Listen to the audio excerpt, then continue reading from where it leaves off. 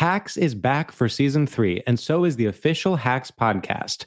In each episode, Hacks creators Lucia Agnello, Paul W. Downs, and Jen Statsky speak with cast and crew members to unpack the Emmy-winning comedy series. You'll hear Hannah Einbinder and Gene Smart speak to their on-screen dynamic, along with stories from the show's writer's room, on-set antics, and creating the world that Deborah and Ava inhabit. Watch Hacks, streaming exclusively on Max, and listen to the official Hacks podcast on Max or wherever you get your podcasts.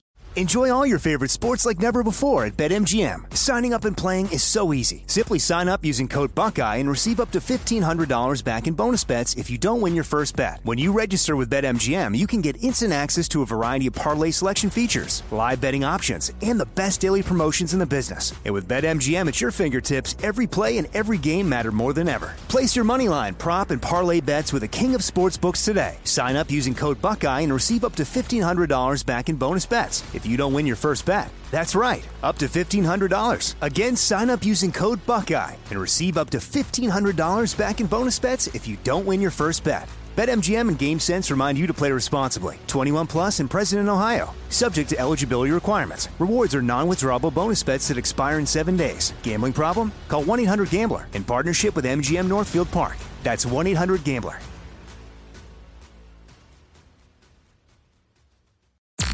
I'm Tamika D. Mallory. And it's your boy, my son, the General. And we are your hosts of TMI. And catch us every Wednesday on the Black Effect Network, breaking down social and civil rights issues, pop culture, and politics in hopes of pushing our culture forward to make the world a better place for generations to come. Listen to TMI on the Black Effect Podcast Network, iHeartRadio app, Apple Podcasts, or wherever you get your podcasts. That's right. Hi, I'm Vanessa Bayer, and this is my brother, Jonah. We're two siblings who love to talk about our childhood and nostalgia and how it shaped us into the people we are today. Who are quite hap, if I do say so myself. Welcome to How Did We Get Weird?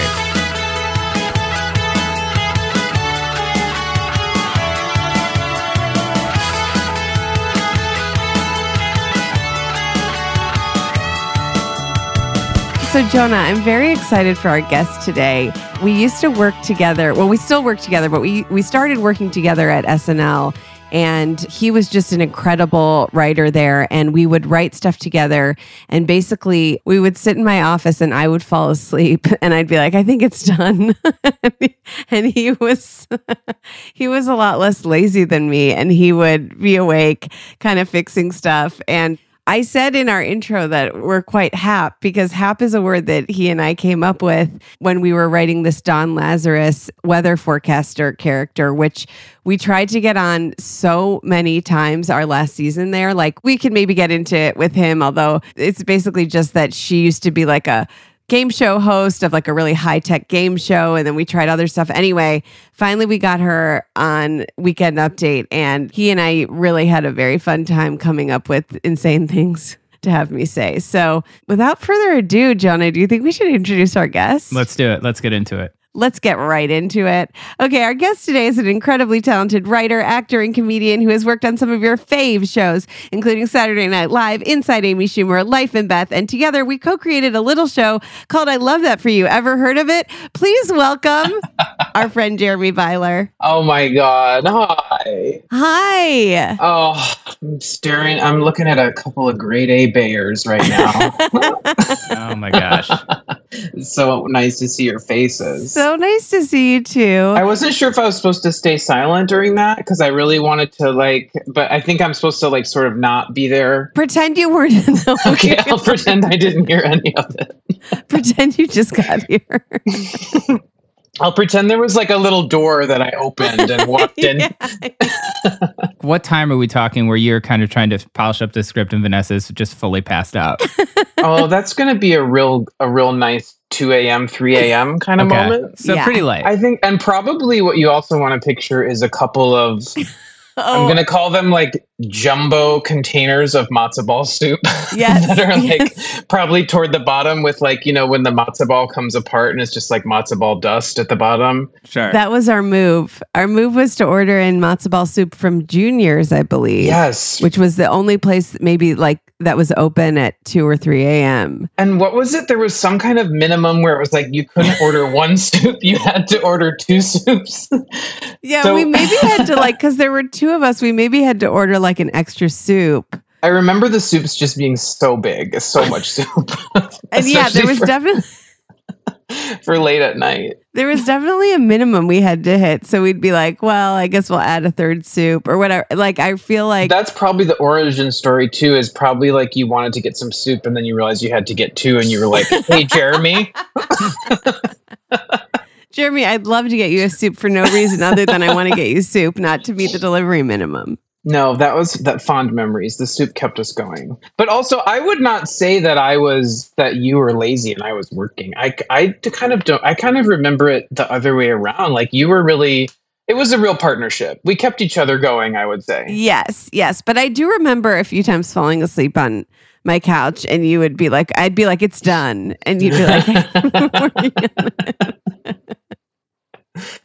Also, Well- so healthy to be eating big balls of matzo ball soup in the middle of the night. But yeah, you're right. It kept us awake. That's what It we kept us needed was going, that yeah. energy to really, Yeah. And that was such a small, like, windowless yeah. office. And then I think there was probably like Ariana Grande would come in for a meeting and probably smell soup everywhere. No, I had a dark windowless office that smelled like soup. I think that's really a fair assessment. It was so weird. It was Fred Armisen's old office, and it was like it wasn't the only office that didn't have windows, but somehow the lack of windows was really present, I think, because you're right, because of the size. But the nice thing about it is I remember you could turn off the light and it was true pitch black. Yes, Darkness I would meditate for sleeping. in there. Yeah, and Yes. for meditating. Yeah. Because it would be dark, and then people would knock on the door, and they'd be so freaked out if I was meditating. I'd be like, I'm meditating, and they'd be like, oh my God, It was- I'm so sorry. Yeah, Have you it ever was- noticed that if someone interrupts you meditating or not? Like, people absolutely flip out. they think that they've ruined your life. Like they've done something so awful. They're like, oh my God, is your brain gonna break? Yeah. What was your office? I was when my first year it was with Sarah Schneider and 80, and it was your old desk. Oh, that was my old desk. That's right. Yeah. That's right. It was that Yes. 3-person office. Yes. And then after that, I think I was in there one more year, and there was Will Steven maybe popped in there, and 80 popped out, and then Got it. And then after that, I was down the hall with Pete Davidson. Oh, A classic right. pairing. You were in that. You were in that office. I love Pete. Were you in that office that was like the first office, kind of? It was like, I want to say the third office. Oh, Like if you start in the table read area, and then there's one where Kate was, and Chris, and then one more down or 2 more down. That's okay, where I was. okay. You were in there with But I Pete. think, because you had your own, we would always work in there, and that Yes. was like pretty luxurious, actually, even though Yeah, it was yeah, giving sensory deprivation tank. Yeah. Yeah, it was a sensory deprivation tank of an office. What about, the food situation was really funny because we were talking about Tuesday nights when we would stay up writing, thinking about like the next day, how you would sort of recover eating wise. Oh. Is that like, because you would sleep over and then what would you have for breakfast? Oh, I had some really dark breakfasts. Well, first of all, someone would order pizza and then. Yeah, there would be a pizza at 2, 3 in the morning, and then I'd be like, or maybe 1 in the morning, there'd be like Yes. a bunch of pizzas on the big table, and then I'd be like, you know what? I'm gonna be good. I'm not gonna have too much pizza, and then I would have it cold at like That's 4 what a.m. I would do. I would have it at like 4 a.m. but cold. Yeah. And also the other thing is like the pizza wasn't provided by the show. It was like somebody in one of the cast or right. writers would have That's to right. buy it for everyone. And I remember like if you bought it, you'd really kind of, and by you, I mean me, I'd really want people to know. Like I'd be like, yeah, Yeah. pizza for Like, did me, you guys I like guess. the pizza? It's pretty good, right? That reminds me, we had something on I love that for you, right? Well, we have something, spoiler alert, that we wrote. Yeah. Yeah. With just because it is like when you spend money on food for people, you just like, you want the recognition. Like, it's not a big deal. I just, want you to know. We can kind of spoil remember it, being right? like, oh, the pizza from me. Yeah. Yeah. So would you two would sleep over at the office, actually? I did. Yeah. Especially my first couple of years, it just made more sense because I also lived in Brooklyn and it was like a long ride. And it was also like, you'd kind of crash on the couch for like 4 hours or something at best, really. And then wake up and do like another pass sometimes on your script and then turn it in. And then I would stumble to like a bodega and have like really weird eggs with like peppers and potatoes and carry it back and just like sit really slumped eating that with a plastic fork. That was my... Yeah. A lot of the writers would sometimes stay overnight, not always, but a lot of them I remember would go to J. Crew in Rockefeller Center when it would open and buy like new shirts and stuff because like they wanted it to be like the equivalent of showering or changing. And also just maybe trying to give the illusion that they had gone home. You're like, oh, I'm fresh as a daisy, ready to go. Yeah. I mostly would go home, but I remember sometimes it almost wasn't worth it because I would get home and I lived closer because I was like in the West Village. So it would only take, if it was the middle of the night, truly, it would probably take like 10, 15 minutes. But then you'd go to sleep for 2 hours and then you wake. It's like, doesn't always. But I think definitely by my third year, I was like somehow psychologically like going home and like showering and changing, even if it's almost like that's better than sleep. Yeah. So I always went home refreshing or something. But yeah, then you would get in the next day and you'd try and be healthy. But then the only day you really got free food was on Wednesday during the table read. And they would have, it was so messed up. It was the same like buffalo chicken wrap every it was like wraps and chips and pretzels. And I remember Lauren always had tons of edamame. He would be eating edamame and like waters. The one time I don't want to eat is when everyone's watching me. So it was literally like you're at this table read with all of the cast around the table, all the writers, all the producers, everyone's like in this one room. And it's like, that's when I'm invited to eat. Yeah. And so... And you have to like perform while you're eating too. Yeah. But then there would be a break in the middle, right? And then that's when I would get some food from that table. And then similar to the pizza, once the whole table read was over and everyone was going home, that's when I'd go hit up that table. Yeah. And let me wait till those wraps get good and hard. Literally, wraps had been sitting there for 10 hours. Truly, they've become like a dog toy, like texture wise. Like... And I'd just be like, yes. And it was just, I'd rather eat so much stale food when no one's watching me than eating fresh food when everyone's eyes are on me. Well, you were quite the snacking Sherpa for me. Like you would bring me over in the middle of the night to like over to the advertising offices where, Yeah, the publicity department was behind us. Okay. I know they've redone the offices a little bit, but to anyone who's there now, if you go back behind where the offices are, there's the publicity office. Other half of there's like the other half of the 17th floor is like there's like offices beyond the offices and they seem like kind of off limits ish. Like that's the vibe. Yes.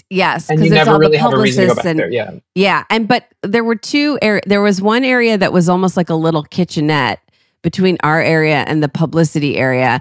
And that, if you went into the cupboard, sometimes you could find chips and snacks and stuff like that. That would be our first stop. That would be our first stop. Swing. Now, our second stop was kind of classier stop, which was those publicity people would get...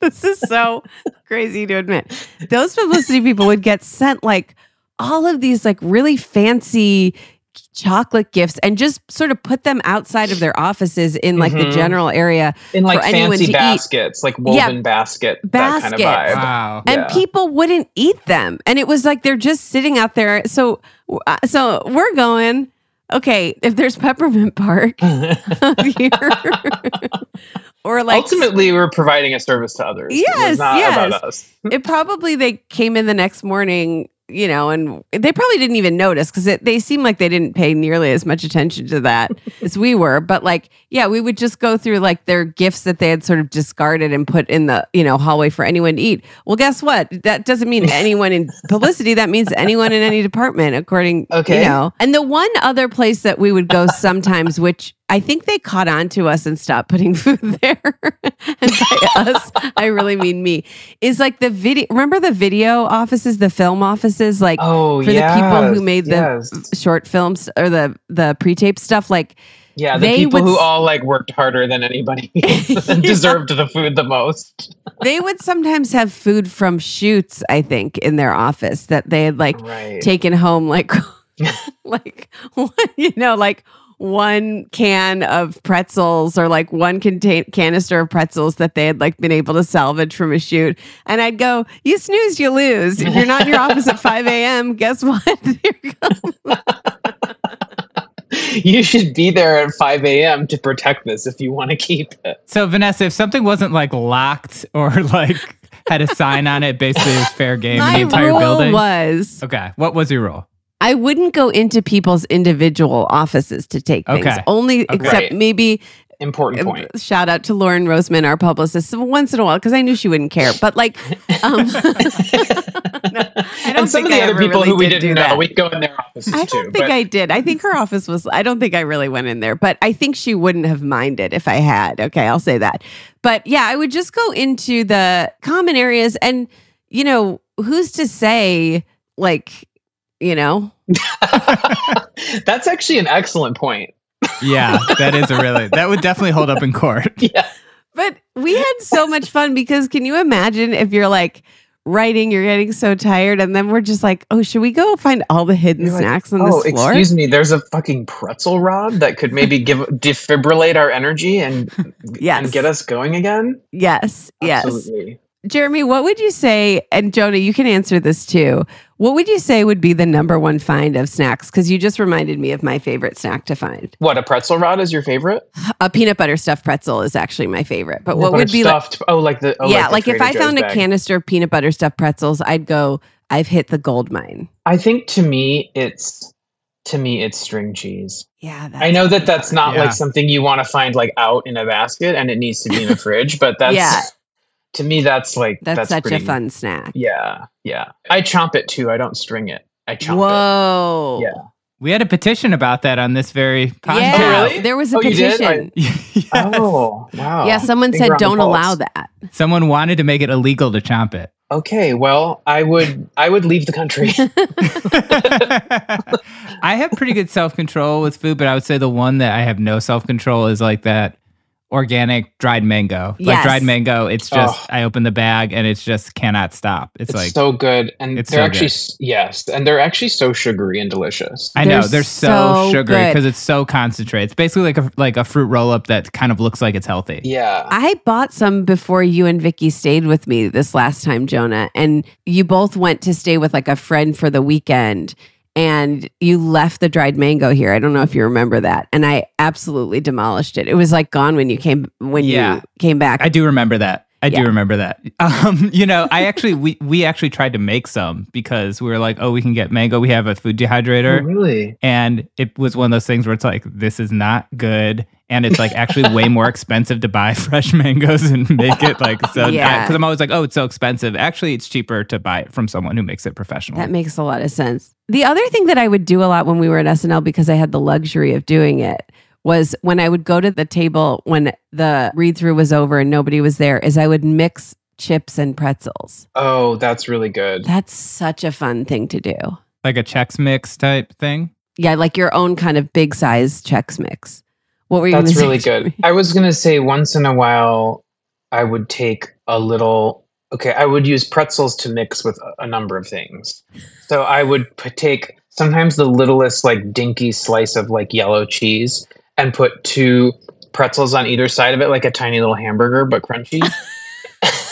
And then I would eat that like a little sandwich. And then sometimes I would like take M&Ms and pretzels together. That's what I was just going to say. Do you remember what there was cheese there too? Now I'm remembering there was cheese on the table during read through. Yeah, and it was sort of like accordioned out in this like beautiful spiral. What was the dessert situation? I feel like there were like bowls of like individually wrapped, kind of like Halloween candy vibe. Like little fun sized candies in a bowl. Were there also little like brownie type things or cookies or something?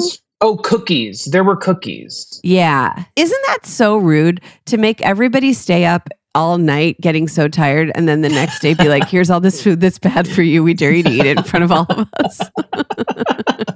We dare you. You're going to have to eat this in the most public setting you're going to have. So tired. Vanessa, do you think there were people who the food just didn't register for, who like never ate it, didn't pay attention, wasn't on their radar? Well, if you worked there, it would have not registered for you.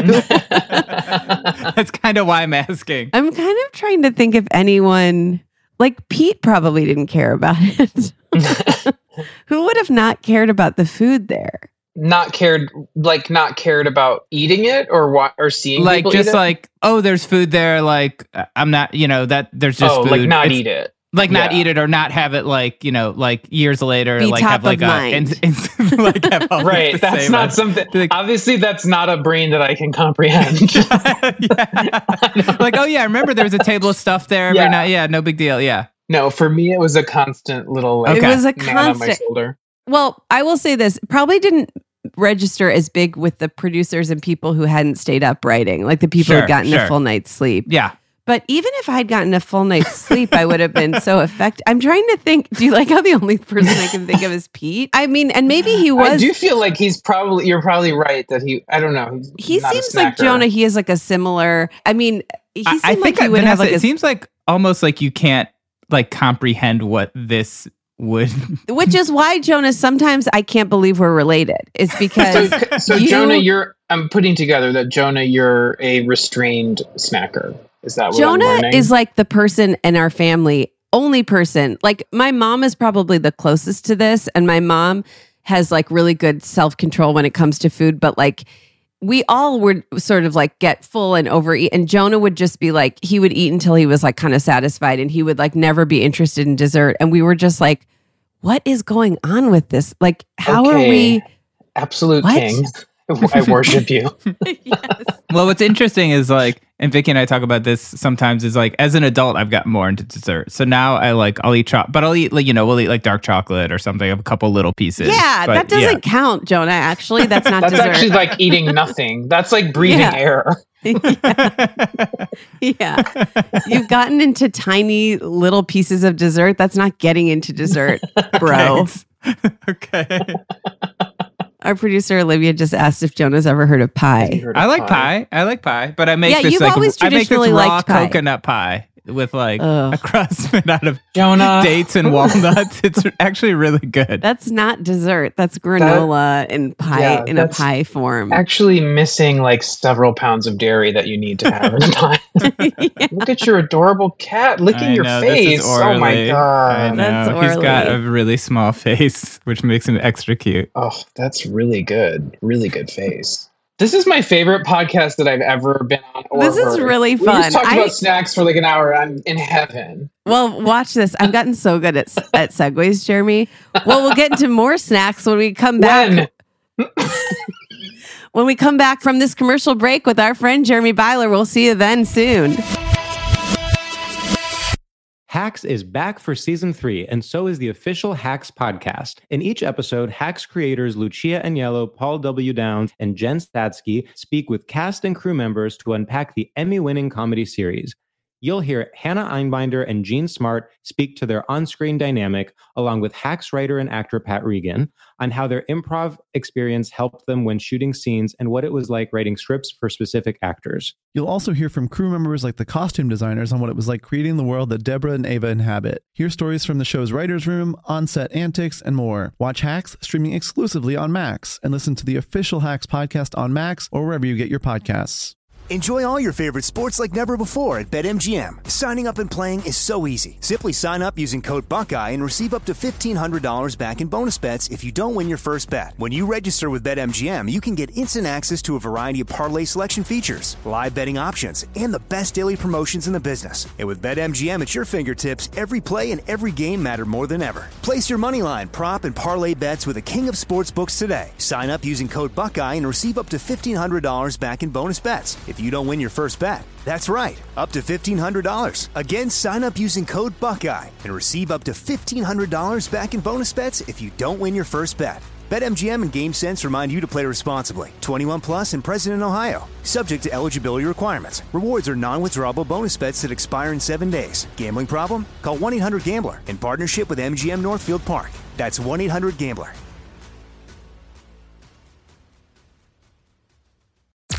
I'm Tamika D. Mallory. And it's your boy, my son, the General. And we are your hosts of TMI. New year, new name, new energy, but Same old us.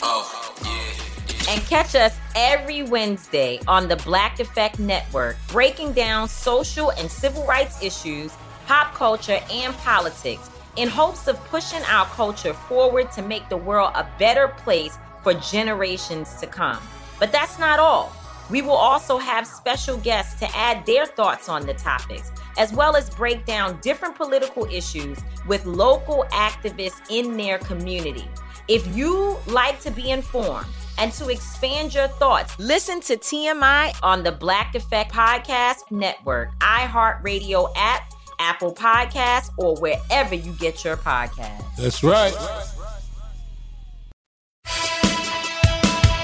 And we're back. Now, Jeremy, speaking of snacks, we asked you for some topics to talk about today, and you gave us just a goldmine of topics. So many good ones. So many good ones. But the one that we picked, which we had such a love for growing up, was Lunchables. Oh, yeah. Now, yes. What made you want to talk about Lunchables? Inadvertently, I've already spoken about cheese twice on this podcast.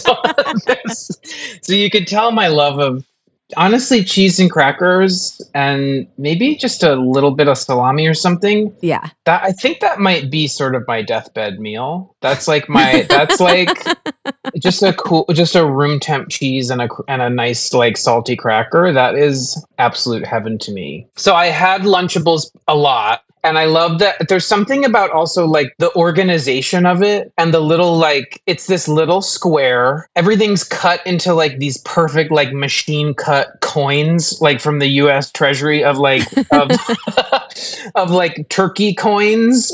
And then it's interactive. You stack them. They're so salty and so probably so bad for you. And that was really my jam. Yeah. Yeah. I also think it's fun when, I really like foods that are, the brand is like they make it into a verb. Yeah. Like if this is Lunchable, like you can lunch it up or whatever, like eat them up. That's always very funny to me. All right, I'll see you guys later. Bye. Okay, bye. Well, you've picked up on so many. Jonah and I have been doing a little bit of research on Lunchables, and you've picked up on what a joy. So many things that have made them popular. One of the ones that Jonah found an incredible article about kind of hidden facts. Yeah, I found this article on amazing. On Mashable called The Untold Truth of Lunchables. Oh my God. It's giving Frontline on PBS. Yes. It says, Oscar Mayer sold 1.6 billion of them in the first decade. Oh my God. So yeah, they sold so many. And I guess, it says it was about, in some ways, like empowering kids, the way they marketed it, what does that mean? Because like you can decide how you want to like organize them. And like you're a kid, you don't have a lot of power, you can't drive, whatever, but like you can make your own Lunchable creation. I never even thought about that. Maybe that's what. And the other thing that you sort of mentioned, Jeremy, is that like a big thing with them is that they resemble gifts. Yes. So it's like you're carrying it because they're a box. Yeah. So like that was a big thing with them, is that moms felt less, they were trying to, like, Oscar Mayer was trying to respond to working moms who felt bad that they didn't have time to make lunches for their kids, but they could give their kid this thing that resembled a gift, and that made them feel good. And it like made the kid feel good because they're like, I'm taking this gift to school. And it's easier because it's just like right off the conveyor belt and you just throw it into a lunch bag and then you're done. Yeah. Yeah. Or not even. I feel like when I would take a Lunchable to school, which was rare, I don't think we got We'd them have very them often. once in a while, but not Once in a while. But I think I would just take it on its own. I'd just grab that thing, bring my gift of salami and cheese. Just under your arm with all your books. Yeah. It's also like, I feel like my only criticism is that when I was done with one, I wanted exactly one more Lunchable. You know what's interesting? There's a lot of petitions on change.org for adult Lunchables. And when we were researching this, I saw that they actually did make them for limited amounts of time, but they were so unhealthy that I think there was a lot of backlash. So there were two versions targeting adults, or I was the same as you, Jeremy. I was like, there's not enough in here. It was really a snack. Yeah, felt more like a snack. The first was called the Deluxe and contained 2 types of meats and cheeses, as well as a mustard condiment and a mint. So, okay, very sophisticated for an adult. So you go, you're an adult, and you go, excuse me, let me put this in my briefcase and take it to court. Are you eating a Lunchable at work? And you go, this is a Lunchables Deluxe. Do you see a cookie? No, there's a mint. There's a mint for afterwards. And a little glass of port. And then the second... And then the second one was just called Maxed Out, originally called Mega Packs, which just had 40% more food than regular Lunchables. So, but either way, Jonah and I are obsessed with Boku, which was sort of like a fruit juice for adults. I loved Boku. So Boku, is it like basically a juice box for adults, marketed towards adults? I feel like that's easier to get away with. I cannot imagine, like you're saying, Jeremy, like working at a law firm and pulling out your Lunchable. Your Lunchable. Yes, gentlemen, shall we? Yeah. And like with a little like a linen napkin and like a silverware. It is. And the other thing that you already hit on, Jeremy, is a common complaint, like it says in this article, way too much sodium, saturated fat. Some Lunchables have as much as 750 grams of sodium for a single serving, which is like 30% of the daily intake, while others have half a day's worth of the saturated fat for your entire day in this little box, according to this article. Yeah, just blasting kids full of arterial plaque. Yeah. So they did try to swap in yogurt for candy in some of them, and they tried to add fresh apple slices and carrots, and those did not sell well. That would have gone right in the damn trash. So it's, it's like inherent. It's just like interesting because they tried to make some organic ones, which were both pizza. It's like you can't have a Lunchable and make it healthy because then that it isn't really a Lunchable. Right? Yes. It's like a healthy Snickers bar or something. It's not. Right. You don't do it. Yeah. Exactly. And also the thing that's so fun about Lunchables is that you get to, you have the cheese and the crackers and you stack them and, and the bologna. Like that's part of the fun. If it's yogurt and... If you're absolutely fucking bonkers, you stack multiple layers. Yeah. You do like a tower. That's what you do. Yeah. And that's something, obviously, that's organically like a fun thing to do that they probably notice kids doing. And now if you go to their website, which you go into the website and you have to say if you're a kid or a parent, I guess no adults who don't have kids go on there or whatever. Hey. But if you're a kid or a parent, and then depending, it kind of like markets it to you. But basically the big thing that they've been marketing is this push for Lunchabuild. So like their Lunchabuild campaign is that this is so upsetting to me. It's so weird. You can go on their website and download sort of, for lack of a better term, patterns. If you buy a Lunchable, you can like make certain figurines sort of out of the Lunchable. Like erector set kind of thing? Yes. You upload your build to their site and then you can like filter it by like dogs, sea turtles, stadium, and they'll post your creation that you send to them. But what's so funny about it is so few people have done it because even kids aren't doing so. It's like sea turtle. It says no data. Rocket. There's one rocket. Robot. There's one robot. You can tell like these marketing people at like Oscar Mayer are like, kids are going to be sending in all their creations. It looks like they have like 20 of these from the entire website. Like the only problem is how are we going to keep the sea turtle numbers low enough?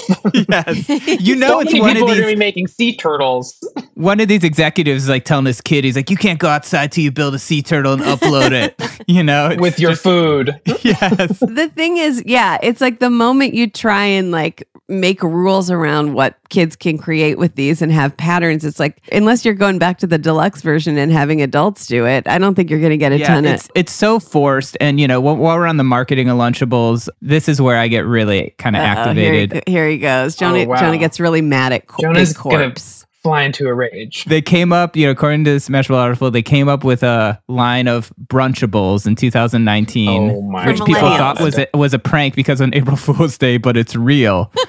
And they put it up on April Fool's Day, and people thought it was a prank. Looks like breakfast sausage and egg. I mean, it's like a cold egg and like a cracker, or like a It looks like a cracker with like a weird processed sausage.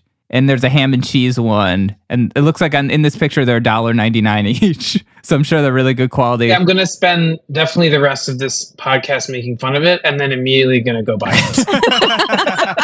Well, the other thing that they did is they have this Real Lunchables Twitter account. And it's like, here's a sample tweet is like, chanting while hitting fists on the cafeteria table, Lunchables, Lunchables, Lunchables. It's all these like corporate tweets trying to like make Lunchables seem like ironically cool. And it's like so hard to read, but I keep reading it. It has like 11,000 followers. Then. So it's like a death knell. It's like the last days of the Lunchables. They're trying so they're trying. They're really trying hard, I feel like, to make Lunchables into something they aren't, and also to make them very cool, and they're not cool. It is what it is. It's I don't know. What do you two think? I think everything you're describing, to me, I would use one word to describe it, which is unlunchable.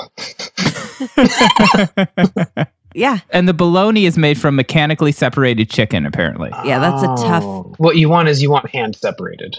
You want hand separated. When the machine does it. You want a human being ripping that chicken apart. Not cool. I will also say the other thing that they've done, aside from Brunchables, is they have Lunchables that are snacks and also desserts. And I don't know if they're called snackables or dessertables, but actually it'd be a really good idea.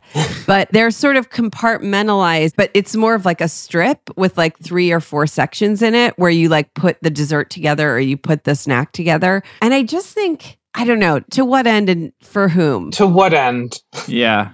What's our end destination here? Because as we were saying, a Lunchable itself almost seems like a snack. I don't know. You can't mess with a classic. I think that's the lesson. I think so too. I think if I'm going to have a dessert and I'm a kid, I'm going to go for like cookies or something like that. I'm not going to like be like, what kind of Lunchable dessert well, I don't know. Maybe there's it's also fun. Something about like if you have a Lunchable, which is this little perfect square, then finish that up and then open another square of stuff. Like, you know what I mean? Like, you don't want 2 squares of things. Yeah, exactly. Right. If they're saying it's like the dessert that goes with the Lunchable, it's like, you lost me. Yeah. Another piece to the Lunchable marketing, I'm sorry to get so hung up on this, is that they can't advertise a lot of these because you have to apparently meet these minimal nutritional guidelines. Yes. And very few of them meet it. So it's like, I don't know. For me, it's like, I don't know. Make your kid a sandwich. Even they say, Oscar Mayer says this isn't supposed to be like a daily thing you eat. To me, it's like, make a sandwich, have a salad. It's a once a year you're supposed to have one. It's once a year. Medically, you can have one once a year. On your birthday, sure, you want some mechanically separated chicken,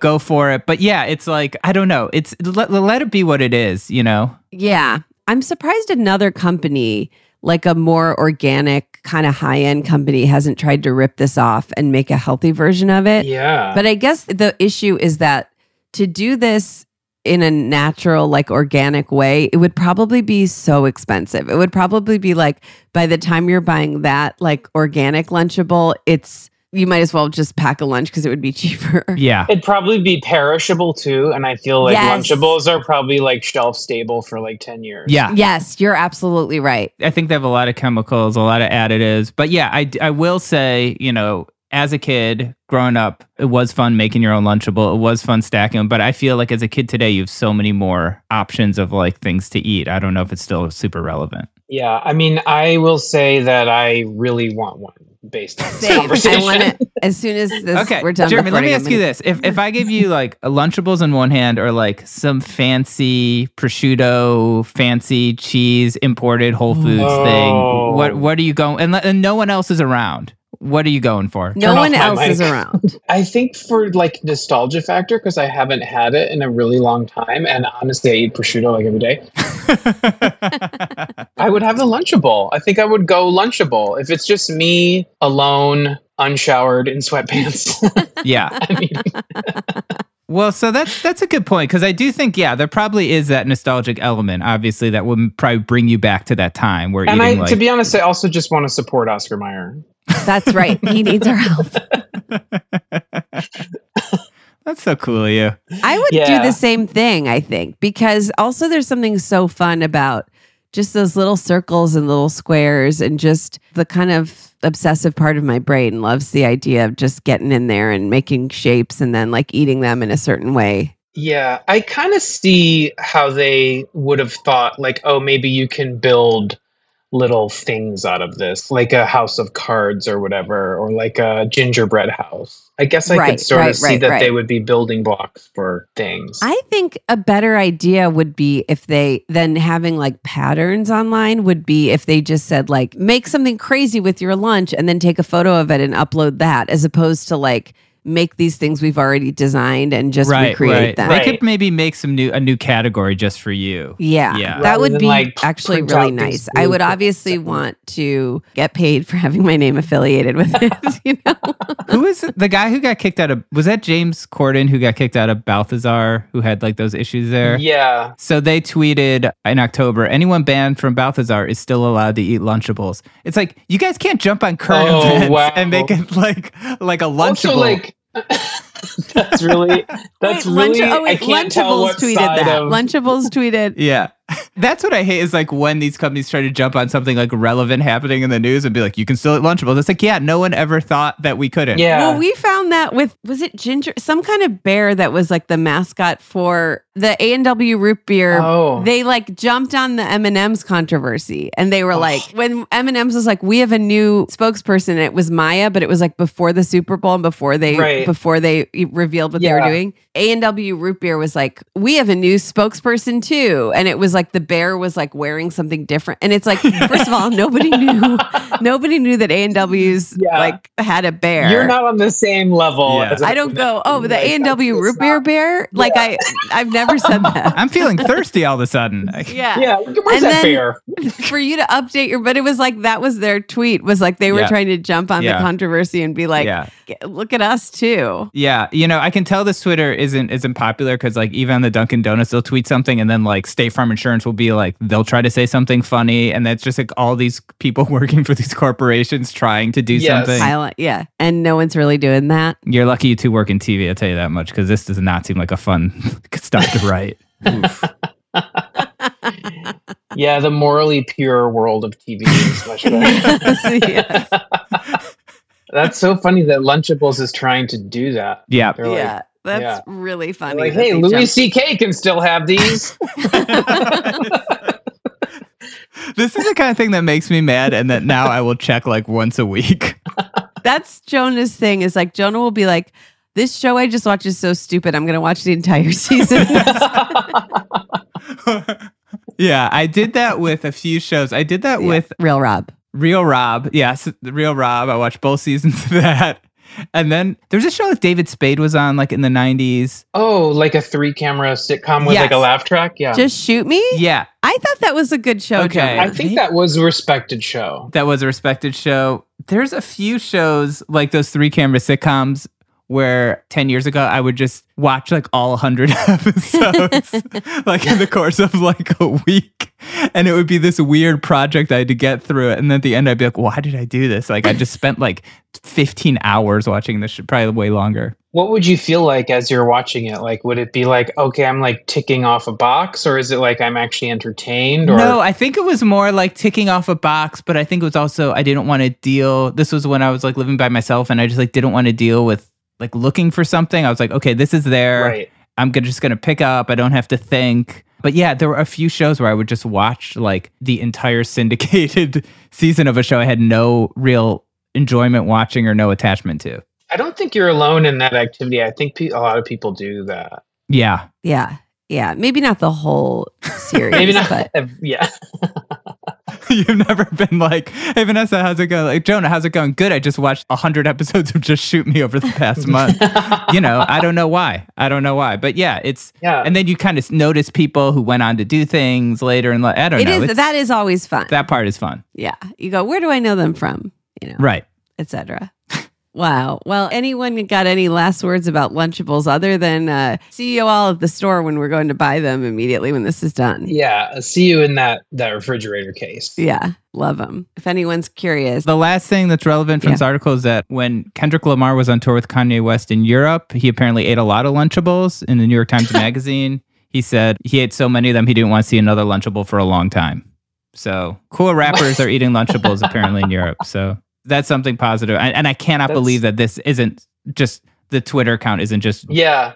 Just it seems like right up their alley. Yeah, like why didn't they pick up on that? A celebrity said they don't want any more of this. But guess what? You can have more. You can. Yeah.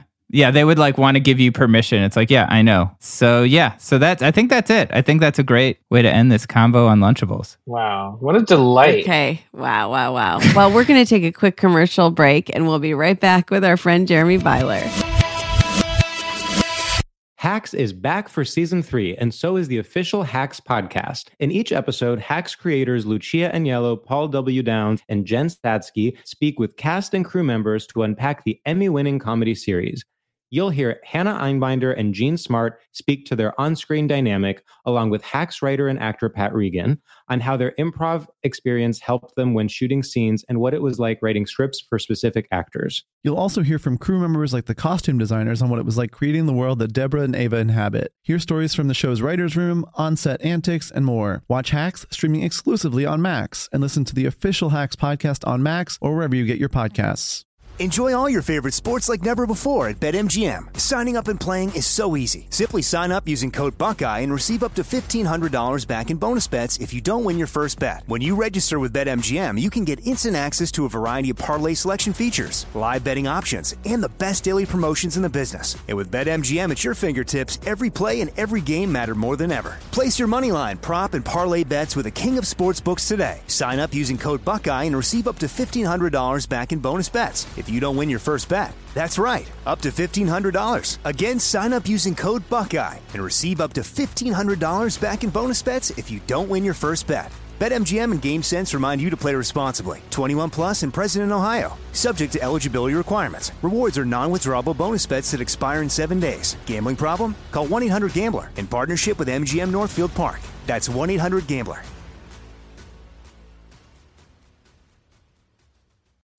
I'm Tamika D. Mallory. And it's your boy, my son, the General. And we are your hosts of TMI. New year, new name, new energy, but same old.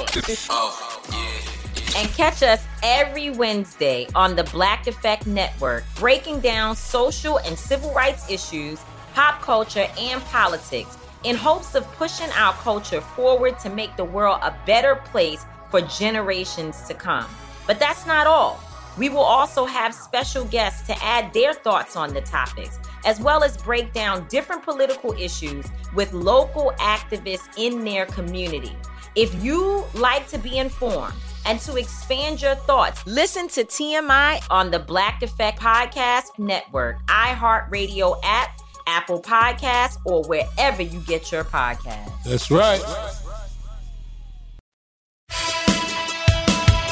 Okay, we're back. Now, Jeremy, we'd like to play a game with you we call Back to the Present. Jonah and Vanessa, we've got to go back to the present! The name is obviously a hilarious take on the nostalgic Back to the Future franchise.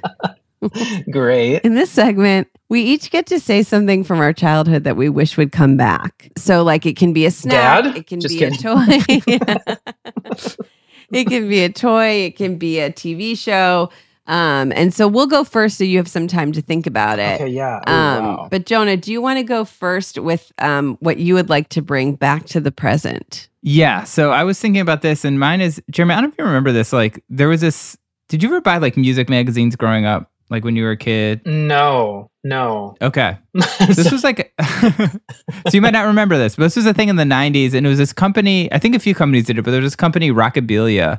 And they would basically have these ads where you could order t-shirts. The ad would have... in the back of magazines, right? In the back of magazines, or sometimes in the middle. Okay. And they would have these really tiny little like thumbnail pictures of the t-shirts. And they would have like 200 pictures in like these magazines like Hit Parader or Metal Maniacs or some of these magazines. And it would be like all these Metallica, Guns N' Roses shirts. And this was a time where it was not easy to find this kind of stuff. Right, because the internet didn't exist. Right. Yeah. Right. So I remember getting like Guitar World or Hit Parade or whatever and going through and being like, okay, I would buy stuff. I'd buy like the Metallica Four Faces shirt, or I would pick out, and I just remember sometimes there would be a spread with like 2 of these ads. And I just remember just looking at these tiny pictures of these t-shirts and just wanting to order them. And that was like the way you were kind of, Oh, wow. Yeah, look at that. And they were so small. Vanessa's holding up a visual example. Yeah, Vanessa's holding it up. But that was a way you would kind of get like a Guns N' Roses or Metallica shirt. Like you didn't have Hot Topic. You couldn't go to the mall. You couldn't, jump on eBay. Like this was the way to get it unless you were at like, I think like an actual arena concert. And so I remember ordering stuff and just loving looking at these ads. Yeah. So I'd like to bring it back. I think this actually was pretty cool. That's really good. That's a good one. Yeah. Thank you so much. But yeah, I definitely ordered stuff from there. They should bring that back because there's also something satisfying about like a physical magazine that you then like order things. Like you interact with it. It's less like, I don't know, it's less like ineffable or something. It's real. Yeah. It feels more real. I agree. And it used to be, there was a record store in Cleveland that just called Record Revolution, and they would have all the t-shirts like up on the wall. Did you ever go to a place like that? These kind of... yeah. Yeah. And, there would just be t-shirts all over. And I guess that was available at the time. That was the equivalent. But there's something about just going somewhere or seeing like pictures of so many and being able to pick the ones you want. Yeah. That is so cool. And I worked at a record store and we had that, except pretty sure they were all bootleg shirts. Rockabilly, I think they're like officially licensed, and they still have a website actually you can go to and you can buy basically all this stuff still, but not as fun. Jonah, what are bootleg shirts? Bootleg shirt would be like if I just made like a Guns N' Roses shirt and then started selling it and the band didn't get any of the money from it. Got it. Yeah. Okay. That's what I thought. That's honestly a great idea. Yeah.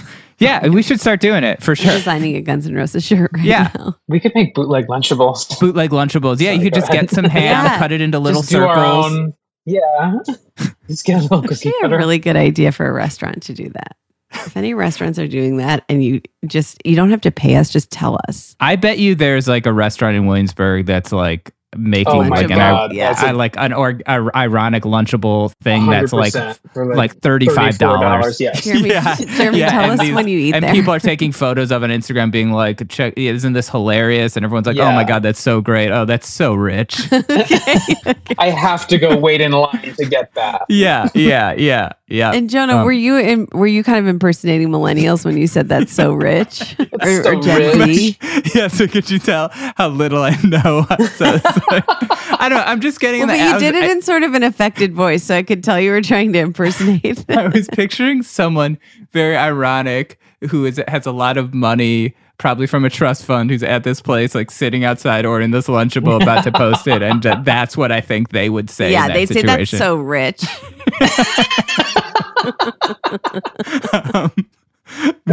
Vanessa, what's your pick for Back to the Present? For the first time ever, my pick for Back to the Present is actually something that I do not want to bring back. Okay. And I know I'm putting it on its head. Playing with the rules. But I'm playing with the rules. But I had a memory of this thing and I was like, I actually do think they still exist, but I don't know that they're as popular as they once were.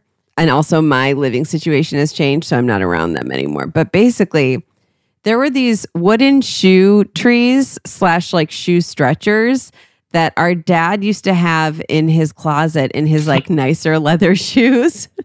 Okay. And I don't know why I would be playing in his closet. Okay. Just me in there. Nobody's around. I'm just playing with the shoe trees. And they would pinch my fingers so hard. I'm just like, why do we need these?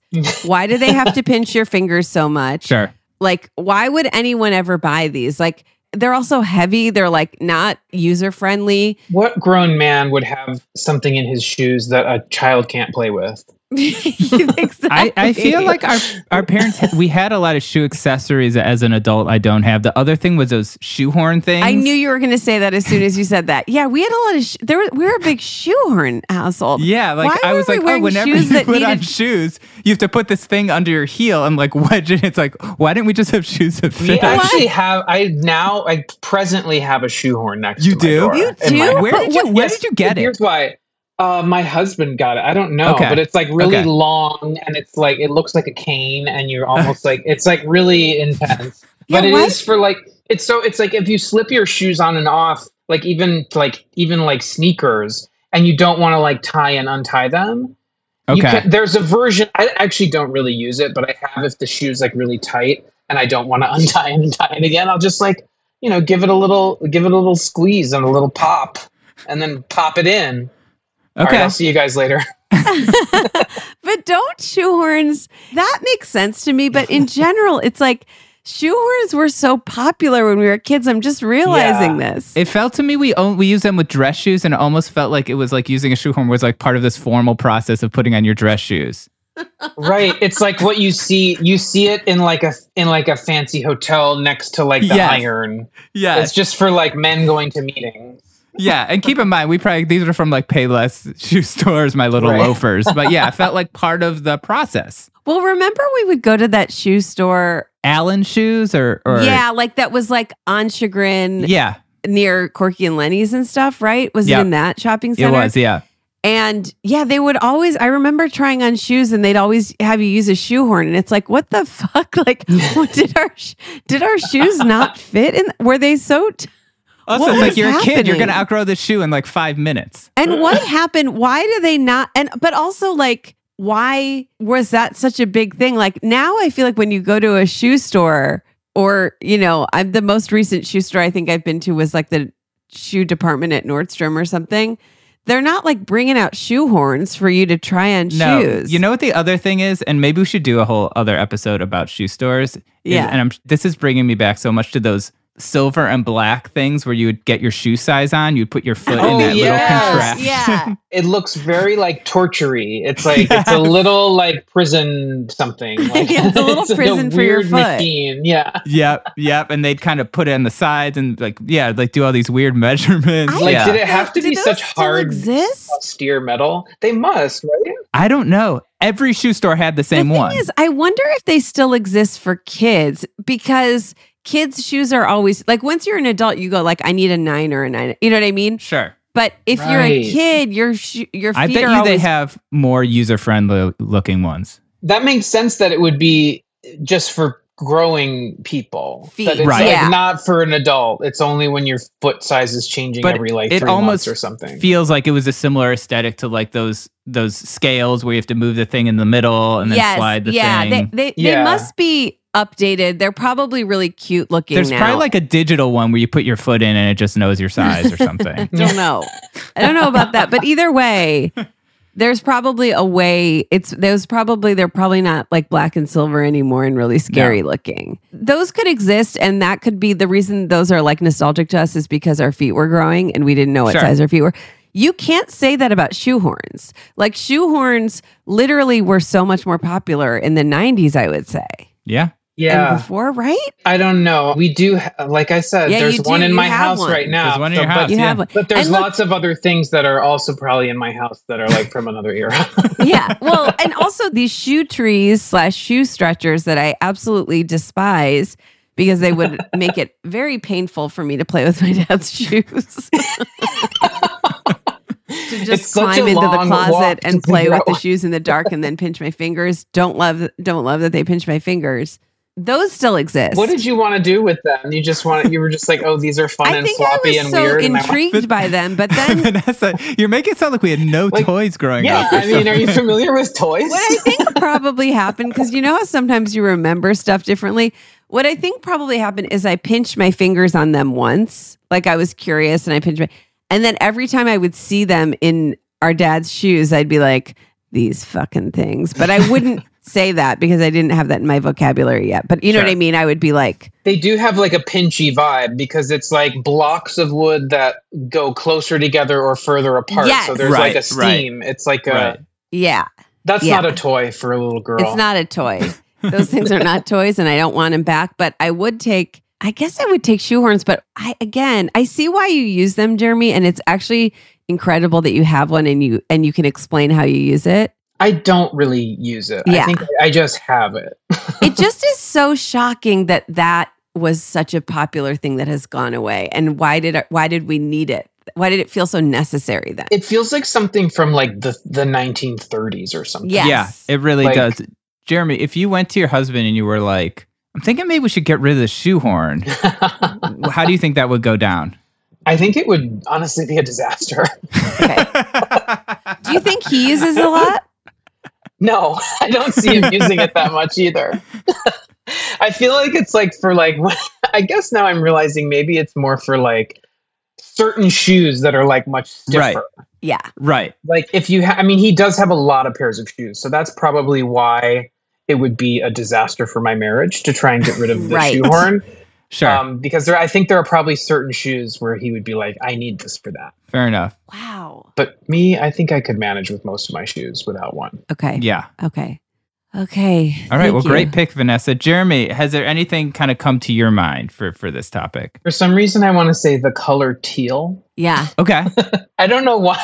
Like for me, the 90s, well, it was between that and Rockapella, which was from my list, but anyway, yes, I'll go with teal because it feels like, well, two things are coming to mind. One is I actually, for my class picture in like 7th grade, I had a teal, like a bright teal silk button down shirt that was unbuttoned 2 buttons. And then I had a silver chain with an arrowhead on it. Wow. That was my incredible. And the color teal, I mean, really like strong. You don't see it that much. It had a moment. I would say like in the 90s, teal like had, there was like that. You remember the color of the couch on the show Martin? Yes. That's the teal that I'm talking about. I mean, I remember the couch. I can't say I remember the color that well. I should look it up. It was teal, right? It makes me want to look it up. I bet. But then my theme for my bar mitzvah was teal and purple. Okay. So we had teal and purple balloons. So that's, I don't know why, as I was thinking what brings me joy, what brought me joy historically in my life, it's that color. But it's not in my life anymore. Do you remember well, first of all, you got to change that. You got to get some teal in your life. Right. And second of all, do you remember like getting dressed and getting ready for your school photo where you wore that teal silk shirt? I don't really remember getting, but you know what? I think what I remember is it was an outfit that it was a little bit of a go-to outfit. Like if I was going to like try to like ask a girl to a dance or something, I feel like that's what I would wear. It was like a little confidence booster? A little confidence booster. A little bit of a like, yeah, I can fucking throw down. It's a teal silk shirt. You unbutton the top 2 buttons and you wear an arrowhead. Silver. What was the arrowhead neck? Was it like on a leather? I'm just trying to envision this. It was on a silver chain. And I want to say it was just barely not a choker. It was really pretty embarrassing. Yeah. Yeah. Very cute. Had to kind of shoehorn your neck into it or something. Yeah, exactly. I had to use a shoehorn. Jonah also, I mean, that was a really big thing kind of in the mid to early 90s were these very silky shirts. Yeah. That a lot of boys I remember would wear. Yeah. Yeah. There was that. And there was also, I feel like it wouldn't be out of place for someone to have like a shark tooth necklace. Like, yep, I'm just. Yeah, exactly. That was the vibe. It was like it was in the puka shell family. Sure. You know, sure. It was like, yeah. I feel like when we were kids and we used to go to Palm Island, there was like this general store there when we used to go to Florida and they had all that kind of stuff. And I remember that was like my main source of jewelry was like shark tooth necklace or like earrings that were $2 sand dollars or yes, you know? Yes, like found natural items. Yes. Yes. Beachwear. Oh my gosh. Yeah, gotta bring that back. I'm certain that whatever my little chain was and my necklace, I'm certain that it was like under $10, whatever it was. It was like not like, yeah, it was like aluminum probably. Well, yeah, but still incredibly chic. Now, can I ask, the colors of your bar mitzvah were teal and purple. Did you have a theme on top of that? No, so there wasn't a theme. It was just like, what do you want to do with this? And I was like, well, I want these two colors together. I want the balloons to be these two colors and the tablecloths and like all that kind of stuff. Yeah. Jonah, do you remember what the colors that you didn't have a theme, but the colors I think were I have no idea. Blue and white maybe or something. That sounds right. Yeah, but do you remember this, Jonah? That like Jeremy's talking about how he kind of dictated what he wanted. You sort of took a step back and you didn't want to be involved. And then I remember before your bar mitzvah, you were like, do you remember this? I know what you're going to say. I only remember the second hand. Okay. That you were like really upset. You were like really wanting control over like the choices that had been made. I remember being, I've heard that I was upset about the invitation specifically. I think that's what it was. Wow. But I think the invitation was just one of these very kind of formal, like big scripty, traditional invitations. And maybe, I don't know. But yeah, I think I was pretty hands off. And you were like, this invitation is not like cool enough. It's too like... Yeah. It was like, a pretty classic invitation. It was a classic invite. But yeah, probably it was like... a serious looking invitation for Probably our mom and dad put all this luncheon. work into like setting up and designing it. And I was like a 13-year-old kid being like, I hate this. Yes. But I don't really remember that. A 13-year-old man. Also, that was such a big thing too. Do you remember picking out the invitation, like going to like the store where they have the invitations, and that was such a whole... I don't, because I didn't apparently, but maybe you do. I don't remember that. I wonder if we Well, have those. I remember, I think I must have gone for yours, Jonah, because we just printed mine because I just had that whirly ball party. Right. Oh my God, you had a whirly ball party? Yes. That's fun. That's a great idea. It was a great idea. Well, because I got bat mitzvahed in Israel, and then I remember making the invitation was at the peak of me thinking that our dad, I mean, I still think our dad is very funny, but I think he really weighed in on this. There was like some kind of photo of me or something on it. We made it on the computer. It was like when word processing was sort of... In like print shop probably in like or something. print shop, yeah.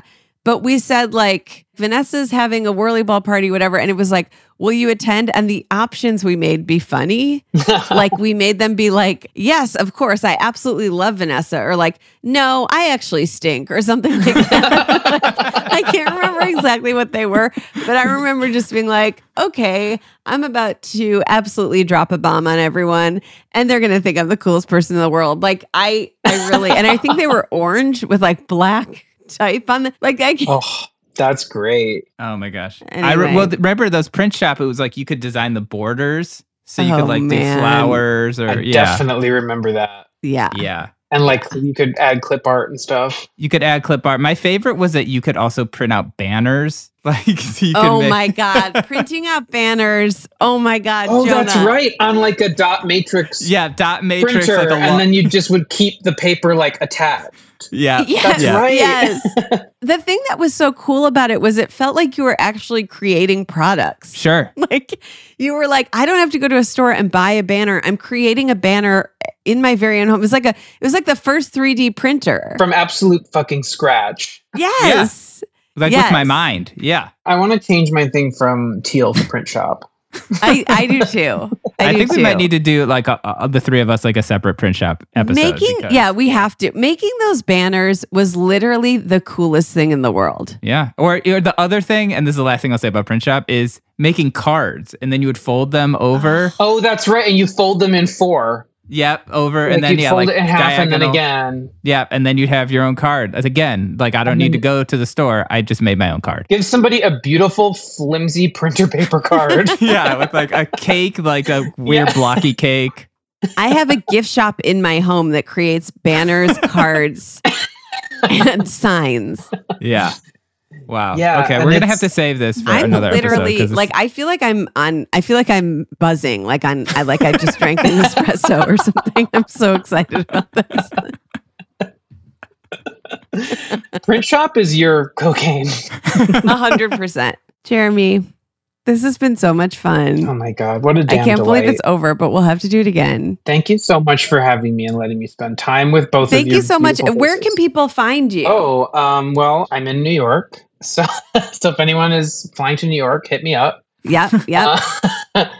I'm kind of not really looking much at my social media, but I do have it. I have the Instagram, and I signed up for Twitter once Elon Musk took over. I just want to support him. So. Right. You were one of the ones that joined once he... like, okay, now I'm ready. Yeah. You're on Twitter Blue, I believe, also. Yeah.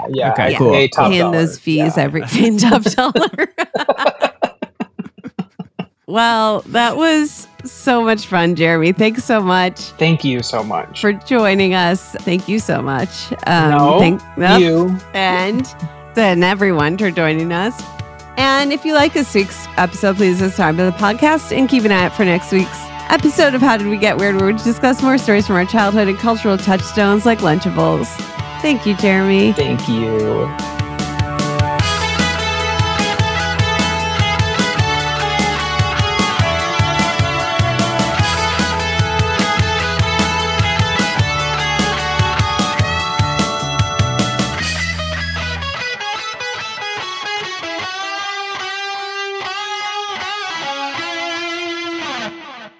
Oh, hi, I'm Rachel Zoe, and my podcast, Climbing in Heels, is back and better than ever. You might know me from the Rachel Zoe Project, or perhaps from my work as a celebrity stylist. And guess what? I'm still just as obsessed with all things fashion, beauty, and business. Climbing in Heels is all about celebrating the stories of extraordinary women, and this season is here to bring you a weekly dose of glamour, inspiration, and fun. Listen to Climbing in Heels every Friday on the iHeartRadio app, Apple Podcasts, or wherever you get your podcasts.